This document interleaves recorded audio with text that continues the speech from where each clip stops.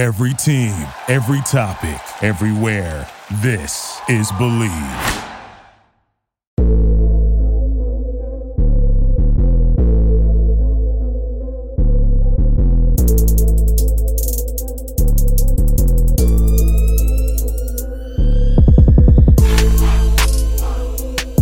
This is NFL Trend Zone. I am Dustin Baker here with Wesley Johnson and Jason Mullen. We are concluding week 5, going for the items that stood out in that week and transitioning to week 6. You've got the Bills and Chiefs and a just Herculean regular season matchup in Kansas City this week. We're going to go through all the stuff that we're looking for in week 6. Foremost, though, football is back and BetOnline remains your number one source for all of your football betting needs this season. You'll find the latest odds, matchup info, player news, and game trends. And as your confirmed source for all of your sports wagering information, BetOnline features live betting, free contests, live scores, and giveaways all season long. Always the fastest and easiest way to bet on all of your favorite sports and events like MLB, MMA, tennis, boxing, and even golf. Head to betonline.ag to join and receive your 100% welcome bonus. It's actually free money, I kid you not, with your first deposit. Make sure to use this promo code, though, BLEAV, Believe, BLEAV, to receive your rewards. BetOnline, where the game starts. We set sights on week 6 and week 5 in the rear view. Our usual format tonight, going to go through the items that surprised us, raised eyebrows in week 5, and stuff that is salivating for week 6. Wes, Jason, how are you tonight? Good sirs. Doing very well. Yeah. Excellent. All right, let's jump in. Just 3 of us. Cody is ill tonight. We wish him well wishes and hope he gets back next Wednesday for the show. We have, I think, about 3 things apiece that jumped off the page for us. My first one, it's really always good to start a show with some Packer bashing. My take from week 5 is that the Packers are suddenly mortal. Usually at this time of the season, they've gotten over their week 1 turd and then just turned on the gas and there's no looking back. Well, they basically did that until they had to go to London for the first time, and somehow the upstart Giants upended them. And I'm not here to write the obituary for the Packers, but what I did want to call out is that some folks in the Packers media are frustrated with the team and Aaron Rodgers. And that's noteworthy because normally he can do no wrong. I don't know if they universally love him always because he's been quite the character in the last 2 off seasons. However, one of the prominent Packers reporters, Peter Bukowski, tweeted just a lot of shade at Aaron Rodgers, saying he was basically a buffoon in the offseason who did more podcasts than practicing, and he looks like a guy who did more podcasts than practicing and acclimating to his new teammates. So, of course, I come from a Vikings backbone and background, and I'm excited to see the Vikings in the front of the division for the first time in a long time. But this Packers team, of course, will probably end up 11-6, something like that. They just don't feel quite as regular season daunting as they typically do. So Packers not being quite the juggernaut that they usually are in the middle of October is my first surprising takeaway, chiefly because they lost to the Giants. Jason, what is yours, sir, from week 5? Well, and I'm going to just, before I get into mine, I'm going to piggyback on that one a little bit. And God, is Brian Daboll really that good of a coach? I think he just might be. I mean, I remember, you guys remember me talking on the pod last year about when the Broncos were going to begin their coaching hire. I was pretty high on him. So it's good to see him do real well. And I guess, the question that gets asked in Denver is, why didn't we interview him? I mean, everybody's but who we have now, right? I mean, we should have gotten O'Connell. I mean, you heard it that way. But, I think that we'll just have to give this a little bit more time still. But the reason they never even brought Daboll in is because it was pretty confirmed he was going to New York. My first surprise, I guess, and maybe it really shouldn't be, but the Patriots, I mean, just crushing the Lions. And for a couple different reasons with their backup quarterback, right? Third string guy. Mm-hmm. We saw that a couple times, this week. Obviously it played out in the Patriots' favor, which is just incredible. So it's good to see that, I think. But what happened? I mean, 2 surprises with the Lions. Number one, that they didn't score anything, because I think prior to this week, they were like one of the top offenses in football. Mm-hmm. The top, 35.5 points, I think. Yeah, incredible. And then I just realized this as we went on air. they're 1-4. Yeah, that's They're one of 1-4. That's one of my final talking points. So I'm going to say mine. We've gone on about the Lions for the last couple of weeks, and I'm thinking they're sitting there thinking that they're in the 2-3, 3-2 hodgepodge, and then I look at they're 1-4. Same exact situation as we were in last year when I said, well, maybe they're not bad. Maybe they're not bad. And geez, they have hoodwinked me.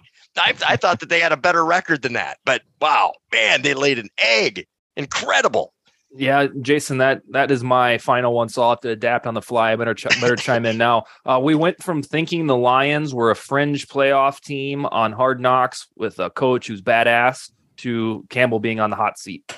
Yes. No, not just my theories. Like, he's on the Vegas Sportsbook hot seat as one of the coaches likely to be fired. So at the end of the, I guess, 5 weeks of the season, I was going to say at the end of the day, it's same old shit. It's just that they happen to score a lot of points. It is, and I saw a hot take the other day, or maybe it wasn't even a hot take, but it was headlined why the Lions shouldn't fire Dan Campbell. And I'm like, well, why would they? I mean, they're doing okay. But then I just catch their record tonight for I don't know. Yeah, wow. The only team they beat was the Commanders, and that feels like a million years ago now. Yeah, because when the Vikes barely beat them, I'm like, well, you got to chalk that up, because we were talking about that. I'm like, well, because the Lions are different this year, right? So if the Vikings beat them, what's going to be said? Is it just it's just the Lions, or is it that they beat a good team? Yeah. Oh my gosh. Yep, they're 1-4 and heading towards or in the basement as always. HBO did them no favors. All right, Wes, we're finally to you, sir. What's your first biggie from week 5? Yeah, let's jump back on bashing the Packers here. Awesome. Yeah, I wouldn't even call it went to London and laid an egg. I just think that they are not playing good. You spoke of how the week prior they matched up and they beat New England, but they barely scraped by that game against third stringer having to fill in. So with no practice during the week, third stringers don't get practice time at all. They run scout team if anything, and they barely scrape by them. Same for barely scraping by Tampa. Now Tampa, they weren't the juggernaut team that they have been the last 2 years. They were down running, wide receiver 4s and 5s out there for Brady. So it wasn't necessarily a Brady led offense like, we're all used to seeing. So I think this team's in trouble. I think the national media has overhyped them, and they probably will be in the playoffs just because the rest of the NFC isn't all that great. They don't have too many people to beat, but I haven't seen it yet from them that they're anything special. Giants, on the other hand, I've been hoisting up. I do like what Dable's been doing with them to jump on what Jason was saying, and getting off to this start in the NFC East is only going to benefit them. NFC East could realistically send 3 teams to the playoffs, and I don't think anybody on this panel would have said that at the beginning of the season. 2 years ago, I did. I was a year early, as you guys like to say. 2 years ago, I did.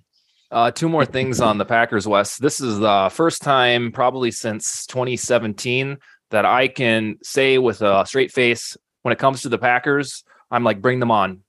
I don't care if it's in their building, in our building, in the playoffs. I'm not, because of how decent the Vikings look and their roster talent, coaching staff. Usually you go into Packer week and you're like, oh God, here we go. And this now, because of the combination of Packers just being a step below what they usually are, and the Vikings being 4-1, I'm like, all right, well, we can win the division, and if we need to play them for it, good. And then secondarily, I saw Mike Zimmer was trending, and I thought to myself, oh God, what do we do this time? What do we blame him for? But that was on Twitter today, because some Packer fans and prominent voices are calling for him to Joe Barry to be fired as defensive coordinator and install Mike Zimmer, which I don't know if you can just install a Zimmer defense in a week, but that's what they want. But yeah, that's the latest and hot thing out of Green Bay is they need Zimmer to the rescue for the defense. Uh-huh. We'll do that. We'll do the 4-3 double A gap blitz in a bye week or so. My next one from week 5 is the sudden 2-horse race in the AFC West between the Chiefs and the Chargers. The Chiefs will have a gargantuan game this weekend as home underdogs to the Bills, but the Chargers have suddenly made themselves relevant at 3-2 did they start 0-2? They started, I have it here. No, they started 1-1. Okay. All right. Well, we always thought the division was going to be daunting, and it still and then could fell be. to 1-2. Okay. Yeah, that must have been what it was. But yeah, that the AFC West that was so unwinnable or nobody would get out of it alive has quietly become kind of a 2-horse race between the Chiefs and the Chargers. And I don't know, it just kind of feels like the Chiefs are marching without Tyreek Hill, just like Cody predicted a month and a half ago, and they get more impressive by the week. Jason, what's your next one? My next one is the Dolphins Jets. I wasn't too shocked, obviously, that the Jets pulled it off. You have your backup quarterback, Teddy, I think went down in the first drive, I think it was. Yeah, and he hit his head just like Tua. Oh, it's so unfortunate to see that. And for Teddy too, because I know he's such a serviceable, likable guy as long as he can just stay on the field. And I know he's battled injuries throughout his career, but then, so you got your third string guy in there. It's interesting to me how the Jets won that game. And it has me thinking of a lot of other things along with that. 5 rushing touchdowns, 4 different players that scored those. That's the second time I've mentioned that this year already, right? Not with who else did that earlier this year? Do you guys remember talking about that? Yeah. Oh God, I forget who it was. Nonetheless, though. Well, Taysom Hill almost did it by himself in the game. Yeah, so. he did, and I think unless you're God and. This is probably way too early or way too bold of a take, but unless you're the Chiefs or the Bills, you need to run the ball. I think running the ball is just and the Broncos proved how important you need a running game as well. I just think the passing is on its way out, especially with the defense that they're all running now. The cover 2 dropping. The Fangio apparently originated that. And a lot of defenses are copying it. I don't know. I just think putting up 40 points with all rushing touchdowns is remarkable. It was week 1 Eagles over the Lions. Yeah, that's it. Yep. It was Hurts, Gainwell, Boston Scott, and Miles Sanders who finally scored a touchdown after not scoring a touchdown at all last year. And then you got Zach Wilson, who had a serviceable 14 for 21, 240 yards or 200, whatever it was, no touchdowns. Perfect. That just took me back to the 90s. I mean, I hope kind of we can get back there because I think the defenses that the teams are running now have finally caught up to the pass happy teams. And like I said, unless you're the Bills or the Chiefs that can just do it at will. Yeah. And obviously the Vikings do a pretty good job at it too, but they run it too. Wes, on Jason's point about the Jets taking care of business 40-17, I said on my show an hour ago with Brian McKinney that this felt like a game where the Vikings would probably find a way to lose on the road. Just didn't feel like their element. The team maybe isn't that good, and this will be a game that they drop. And I was leaning towards, my heart was saying you got to pick the Dolphins to, for the accuracy of it all. But then this afternoon, I settled on the fact the Jets beat their ass 40-17 with Skylar Thompson as the quarterback. And that gave me the comfort that I needed to pick the Vikings. So on that beatdown that Jason's talking about, that's how I applied it to Minnesota. What's your next week 5 takeaway? My next week 5 takeaway is the Seattle Seahawks. This is a team that historically we've watched and they've been propped up by their defense, and that's not the case this year. The offense is kind of carrying them and keeping them in most of these games. If you have fantasy start sit options, and you have a player going up against the Seattle defense, plug them in. We've seen so far this season, players have really good games against the Seahawks. I don't have it in front of me here, but it looks like they are giving up about 27 points a game, at least, which is it's pretty good for an.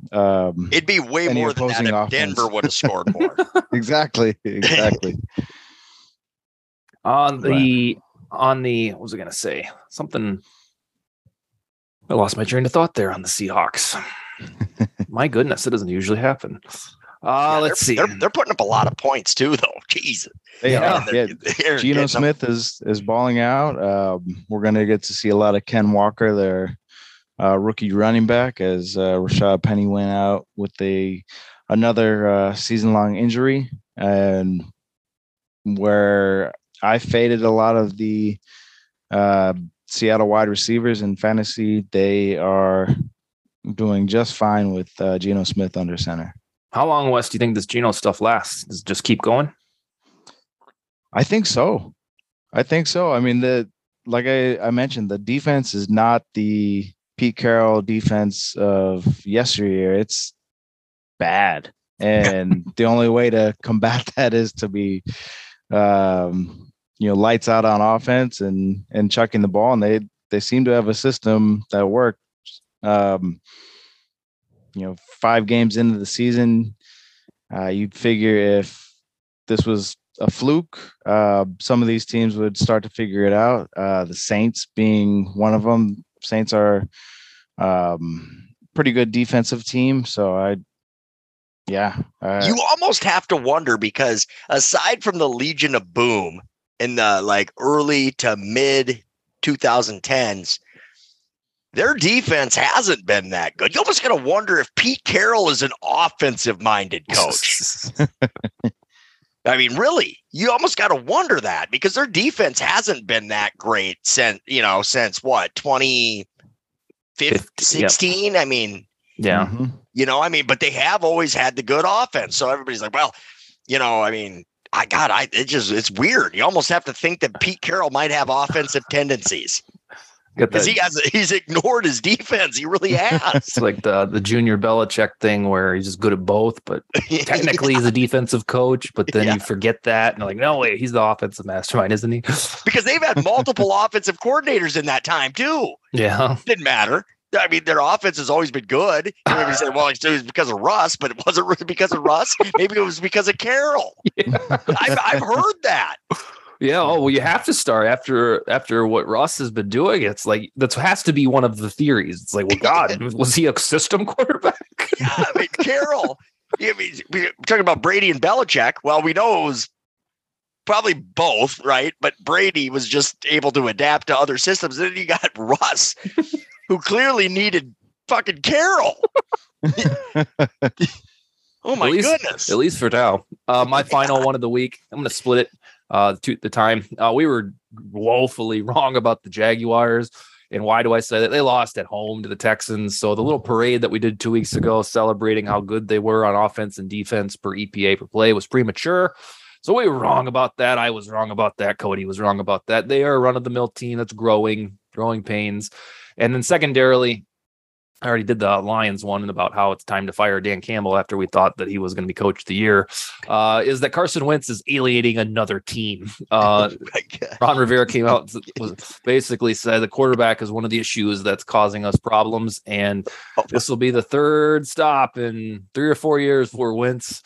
Like the confounding tour of what the hell happened. That guy continues because Ron Rivera, I mean, he wasn't over some of the snippets that were taken were unfair. I mean, what's wrong with this team? The quarterback. That's not what he said. He said we have to continue to get better with the quarterback.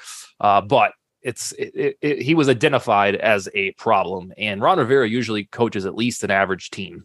So we shall see how that one settles out. What's your final takeaway from week 5, Jason? My final takeaway is that man, I got 2 of them. Yeah. Number one, were the Broncos fleeced? Is Russ good? He's got to be. I mean, he has to be. But God, how can you miss? So anyway, that's not really it. My final one isn't. Is just kind of a shocker that I went through during the day, and it's the Vikings game. Believe it or not, that first half of watching that team play, it was like, wow, that is perfect offensive play.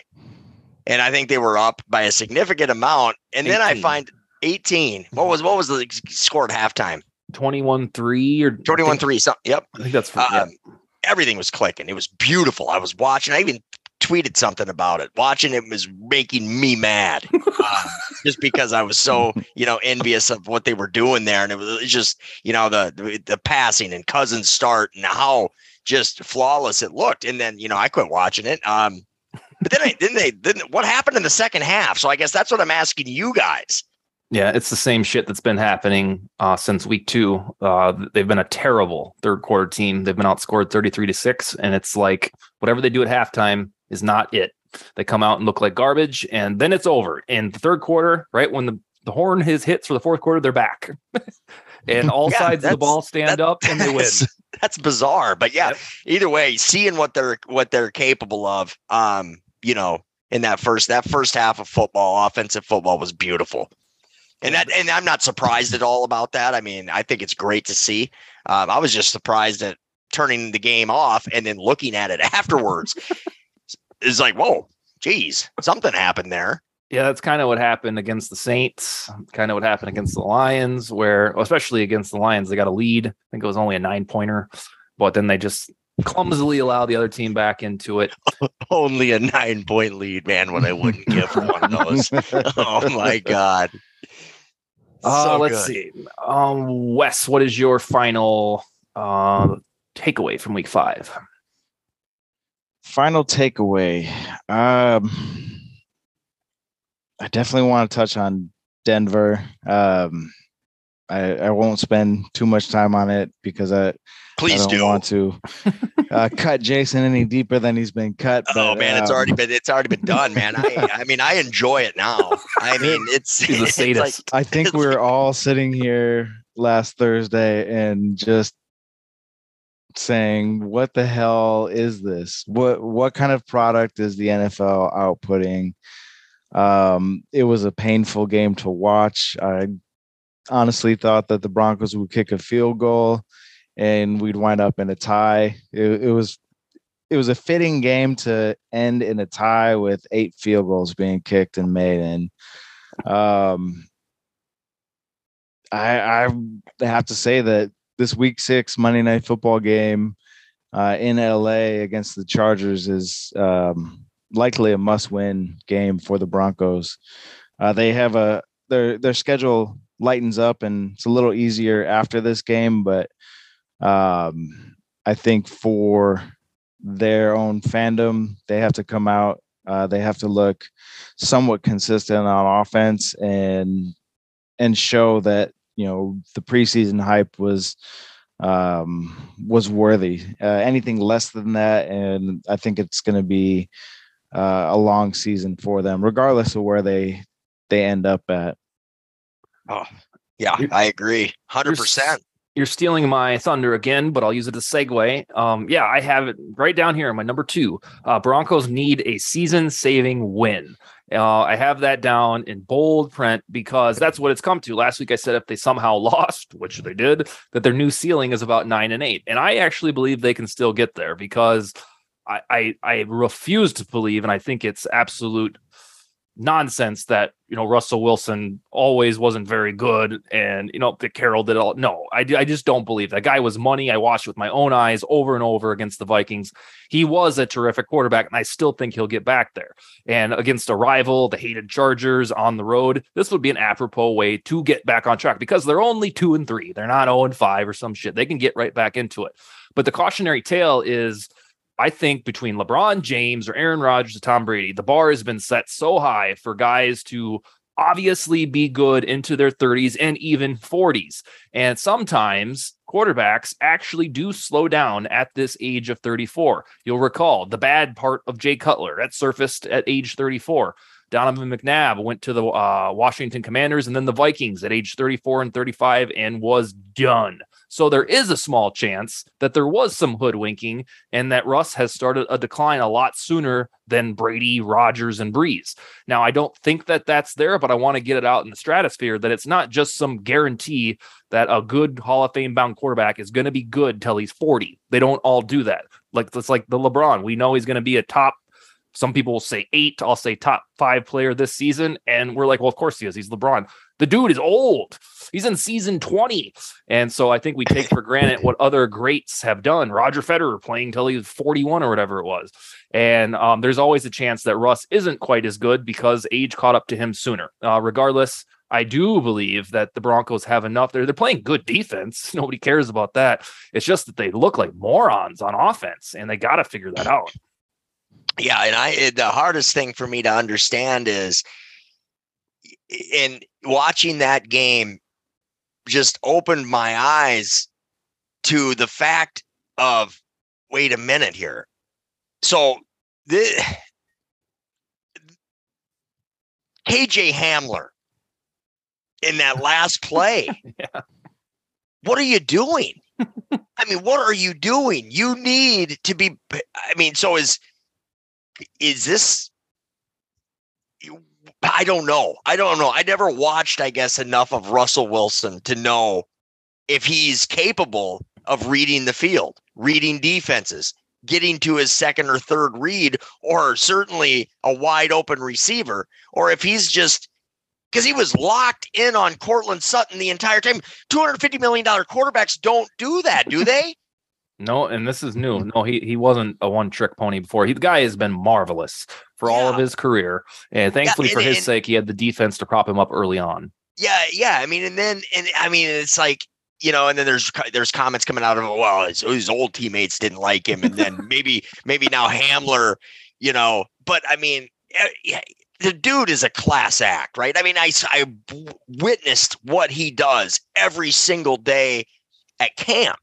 I mean, he's there earliest. I mean, he stays literally 45 minutes after camp ends while other guys are walking and leaving with their families. He's still out there working, you know. And I mean, like, I at least had the privilege of witnessing that. I mean, none of that is an act. No. Right. I mean, and yeah, he's corny. He says those cliches and stuff, but I mean, he seems like an overall genuine good man. I don't want to have these ill feelings toward him. But I even think I tweeted something that was, is that guy freaking Bo Callahan from draft day? Did he not have anybody invited to his birthday party? No teammates? Did no teammates show up? And if not, why? We need to figure out why that was. Those kind of thoughts, but I can't see that. I can't imagine. I don't know. But he needs to be better. He knows it. And God, how awful it's got to feel for both him and Hackett. Yeah, I'll have to go pull up their schedule. You might have it memorized. If they do win against Chargers, I got to see what's next up to figure out. They got the Jets next, followed by the Jags. Oh, wow. And then the Titans. Oh, they got a nice little run. Okay, yeah, if they can win this game, they're off prime time. Thank God. Yeah, and then the Jets, Jaguars, Titans, Raiders, Panthers. Wow, that could really be get right. If it's a huge if they don't look like senile, you know. And then down the stretch, you got some tougher games. You got the preseason tougher games, but I mean, you got the Rams, you got the Cardinals, you'll have the Chiefs twice. But if you can get stack some wins together and get some confidence going into the second half, I mean, there's still plenty of opportunity. And like I said, they're right in it. I mean, but they need to win. Yeah. Monday, and not only do they need to do it, they need to show that this investment was somehow worth it to some degree. 4 touchdowns. He's got 4 touchdowns and 3 interceptions. We have had better than that with, I mean, oh my God, Trevor Siemian. Oh my gosh. I can't believe it. I figured, oh man. Oh shit. Wes, what's your first look out for in week 6? Week 6. Let's go back to this Packers Jets game that's upcoming. It will be in Lambeau. Yet another beatable team for the Packers. We'll see, what kind of game we have. I think the Jets will keep it close and have the potential to pull the upset here as well. Saw something from Warren Sharp earlier today. He notated that the Packers have the best pass defense, but they are last against play action. Oh, wow. That's weird. Since Zach Wilson's been back, Zach Wilson, they use play action, the second highest usage with Zach Wilson. Joe Flacco, not so much, but with Zach Wilson, they do. So the Packers D is susceptible to play action, and the Jets with Wilson at quarterback are extremely efficient. So there is a recipe there for a potential upset by the Jets. And you think you're feeling it in your bones that that's going to happen, or you think it's going to be a close game? I think it'll be a close game. Okay. Because usually when you make these calls, they're pretty damn spot on. So I'm getting kind of excited. And this is in Lambeau, my friend. This is in Lambeau. I will likely be picking the Jets on my weekly pick'em pool. Wow. Which is actually my luck there is a little different than if I were like gambling in Vegas. So yeah, I have the Jets as a upset in Lambeau. Wow, I love it. All right, so my next one is, I usually like to call these out, perhaps you guys have seen a trend, is that there are 6 2 and 3 teams that are decent football squads going against each other. And what does that mean? Well, that means that 3 teams are going to sink to 2 and 4 and thus nearly end their season. It is the Patriots at Browns. It's important. The Bengals at Saints. And then the Cardinals, my beloved Cardinals, at the Seahawks. All of them are 2 and 3. And so 3 of those teams will trot out of there thinking, all right, we got a puncher's chance to get back in this thing. And 3 of them will go to 2 and 4. So if you're just eyeballing it, God, New England looks pretty hot. So Browns, Saints, they're so evenly matched. Maybe the Bengals have the edge over the Saints, but that's in New Orleans. It's just these 2 and 3 teams that are somehow matched up against each other, that all of them are, you could see being a 7th seed or 6th seed in the postseason, that we're gonna fall to 2 and 4. So I always like to point those out each week for the long game. Jason, what's your next one? Yeah, well, and then you got another team like the Cardinals, 2 and 3, going against the Eagles. So last week? No, this week. I thought we were doing this week. No, Cardinals and Eagles. That was my upset pick, and the Eagles won. Oh, duh. It's Cardinals Seahawks this week. Cardinals Seahawks. Either way, your birds mixed up. Yeah, I did. I'm looking at the wrong thing here. Cardinals Seahawks, I think, is a big game too, right? You're looking at are they both 2 and 3 too? Yes. Mm-hmm. Yeah, that's another one. Now, one would think going into this season that the Cardinals are a far superior team, but as we just discussed about the high-flying Pete Carroll-led offense, I think that's going to be a good one to see. I think the winner of this game I would like to think that the Cardinals can get back in it, right? Because they had preseason playoff aspirations. I don't think anybody gave the Seahawks any kind of chance. As a matter of fact, I was on this show thinking that they have embraced and are planning for a tank to get the next quarterback coming out of next year's draft. So I think the winner of this game, you could definitely mark as a playoff hopeful for sure, which is complete opposite of what I would have said 6 weeks ago. Wes, before I forget, I'll get to your next one. So the Bucs go to the Steelers, and they're big favorites. Isn't this a game where the Steelers could do Steelers shit and pull it out, or not quite? Possibly, but this Steelers team, they don't look like they have it. They with TJ Watt, I think the defense can keep them in most games, but until he returns, I just don't see it. I think this year is the year that Mike Tomlin winds up sub 500. Okay. Yeah.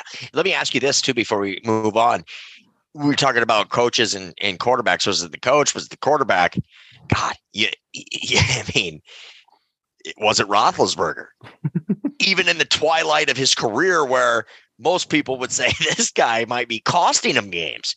What? Well, I mean, because they still got a pretty solid crew. Now, granted, they got injuries, and they're piling up. But yeah, I think you might be right. But yeah, Tomlin has never had a losing record, but he's always had Ben.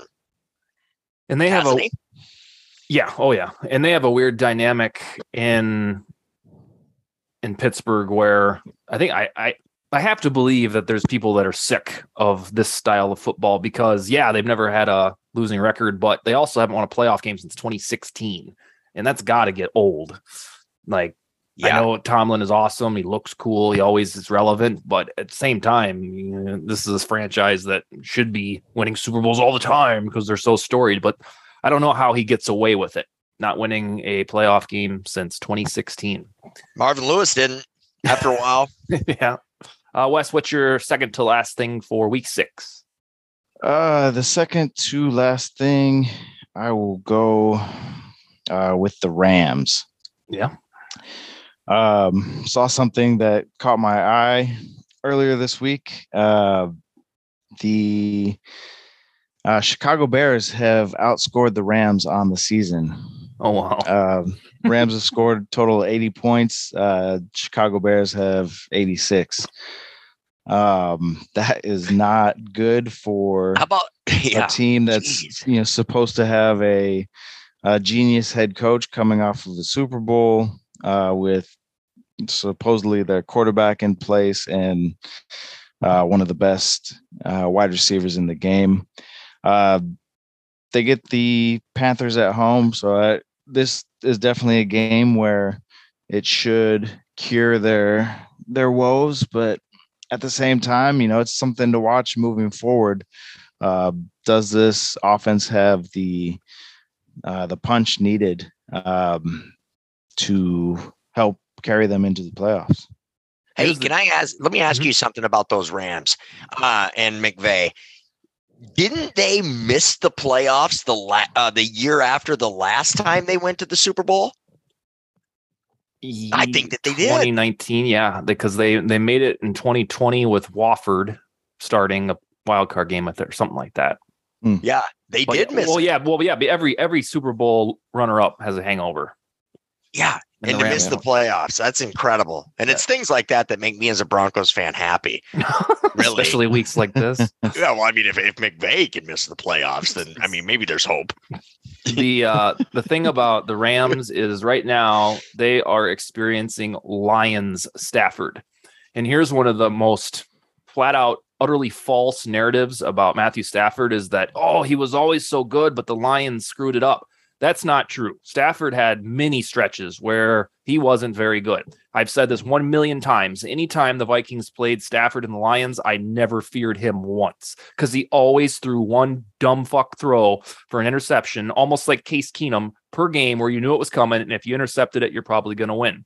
And there are multiple stretches, even seasons where Stafford was just not really good. And the national media never acknowledges that. It was always, they held him back. And they make him sound like he was Mahomes out there and the team always just let up 50 points. That's not true. It never was true. So right now they're just seeing what the Lions had for a long time.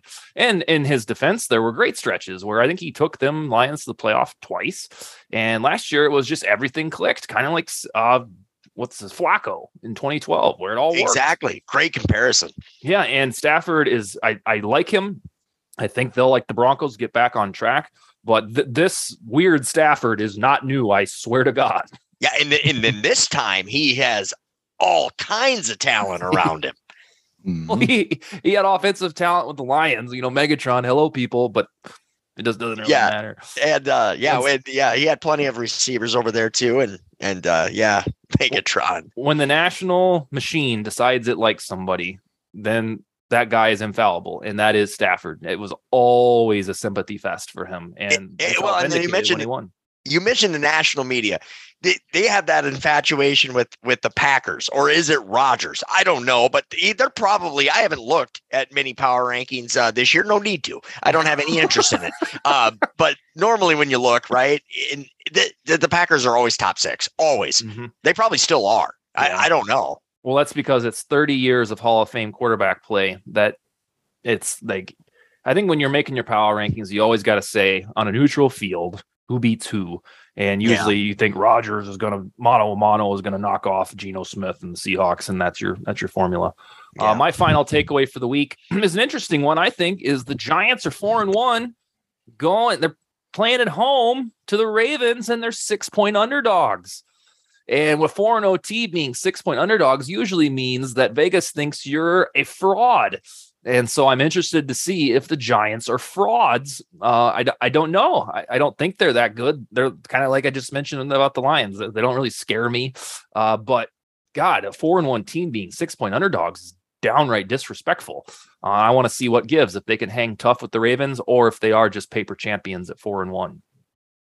Jason, what's your final thing, Broncos related or not, that you're looking forward to in week 6? Well, yeah, hopefully the Broncos can come out and look somewhat respectable, but there's obviously Chiefs and Bills is going to be an awesome game. I cannot wait to watch that. I mean, ever since we saw him duke it out, and then what happened in the last 2 minutes of that playoff game was just so damn incredible. I still, and then Cowboys Eagles, I think it'll be a great one too. Nice division matchup there, and one of those teams will fall. I don't think it'll be the Eagles, but you never know with the Cooper Rush saga that's happening in front of our very eyes. And God, if that does happen, oh my goodness. Or because I know Dak has kind of been back into practice a little bit. Is there any expectation on when he comes back?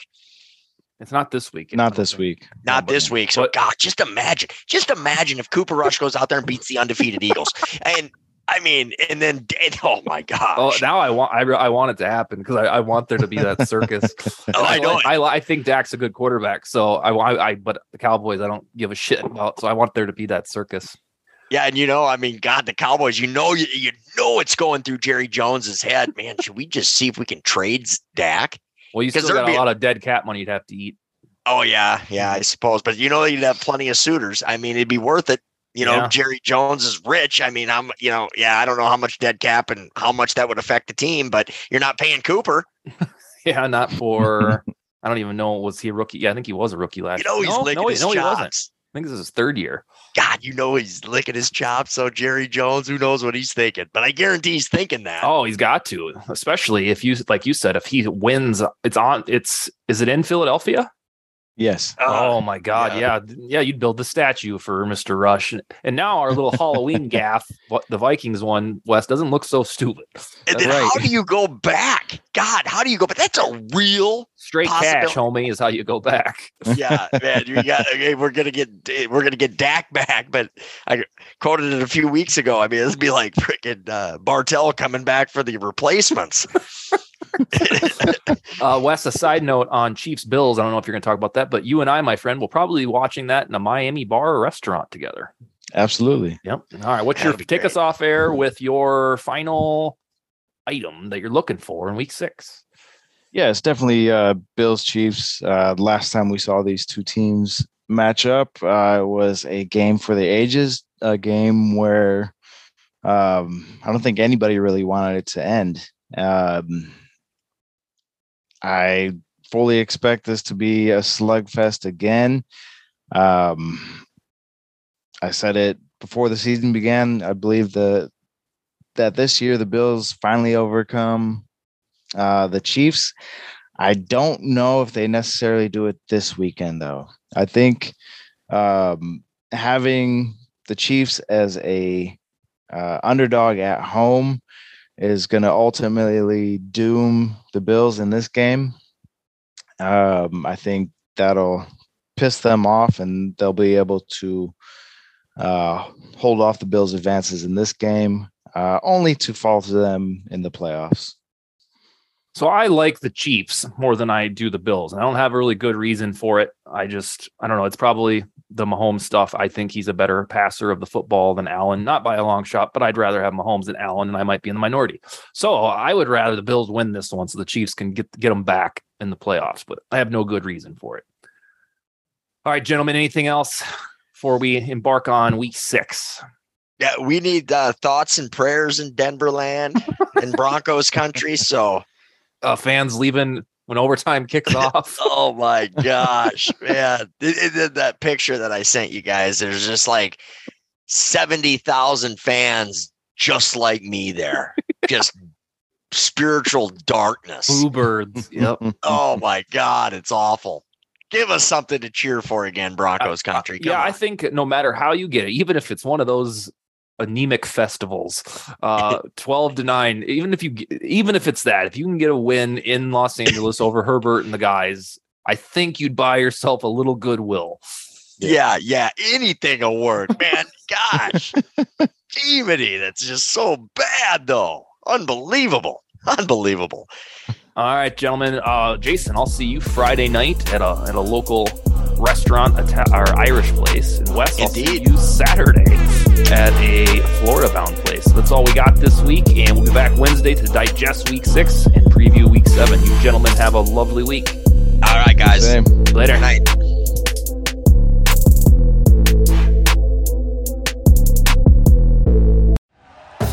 Thank you for listening to Believe.